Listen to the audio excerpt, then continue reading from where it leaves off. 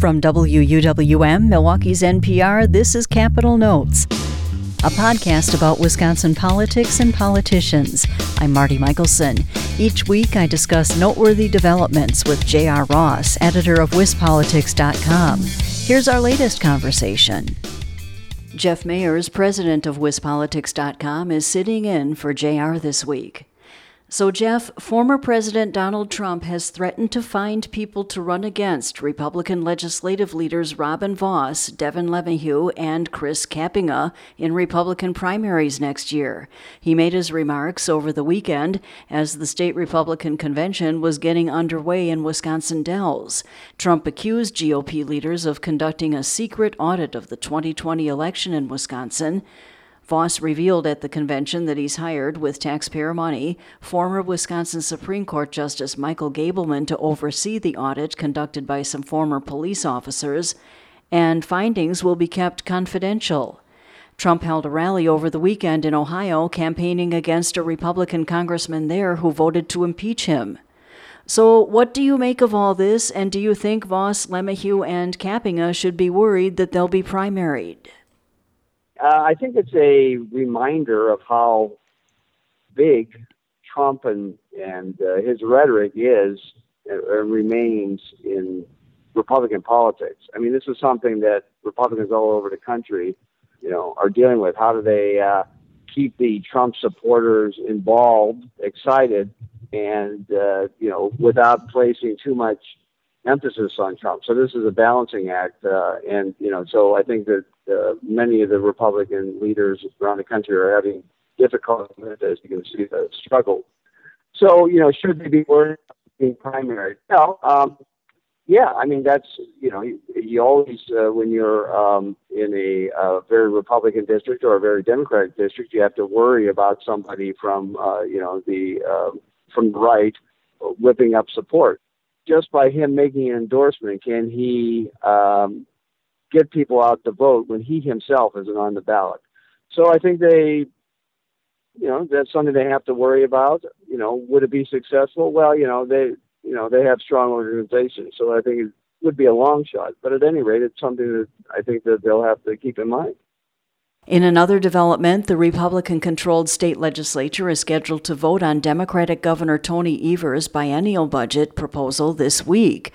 Evers originally submitted a $91 billion spending plan, but the Joint Finance Committee whittled it down by $4 billion.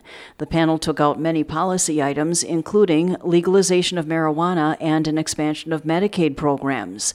It also took advantage of an unprecedented projected $4.5 billion surplus and used it to cut income and property taxes by $3.5 billion. The budget is scheduled to go to the Assembly tomorrow and the Senate on Wednesday. How do you think these budget deliberations will play out? Well, I think there could be some tweaks to the Joint Finance Committee budget, but it is a Republican-controlled committee that put together this budget, and so I think the framework, that you outlined, will pretty much stay intact. That's not to say that there couldn't be some friendly Republican amendments adopted, but in order to nail down some votes, perhaps in the state Senate, but the framework is going to remain intact, and this is largely the budget that's going to get sent to Governor Evers. Well, now, Governor Evers at one point indicated he might veto the entire budget when it gets to his desk. Well, this was around the time that Republicans nixed the expansion of Medicaid, and he was upset about it. Do you think he is still of that mindset, vetoing the whole thing, or will he sign the budget after exercising some line-item vetoes?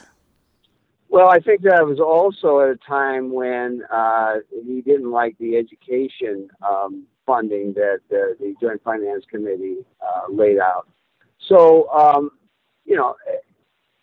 this budget has changed a lot, but in many respects, this is a kind of a replay of 2 years ago.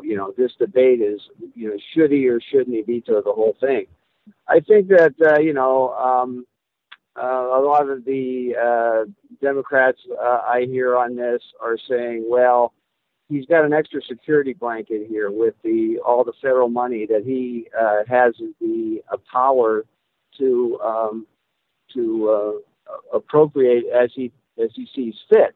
So that's sort of a security blanket. He could take the Republican budget then under that scenario, use his powerful veto authority, and then fill in gaps perhaps with this federal money for priorities that the Republicans didn't put in the budget. Now how much can he use his veto authority on? Well, that's, something for, the governor's legal team to figure out. But he has very broad authority, and he can, remake the budget in many ways. And because Republicans don't have a veto-proof majority, these vetoes will stand. And finally, the legislature sent a slew of bills related to elections to Governor Evers last week. They include forbidding election workers from filling in missing information on absentee ballot envelopes and requiring all absentee voters to show an ID every time they vote absentee instead of just the first time.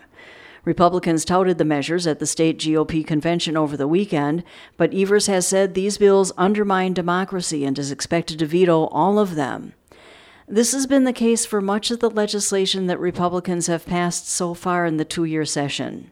Why do they even bother passing these types of bills, knowing that Evers is just going to veto them? Well, this goes kind of to the first question we talked about.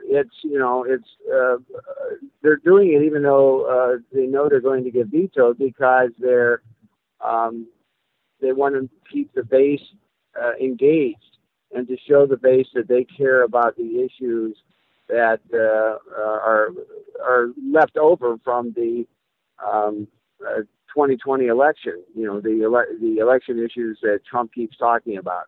So this is, if they did nothing, then they couldn't go to the base and say, see, we're trying to do something. It's Evers that's in our way. So that's the politics of it.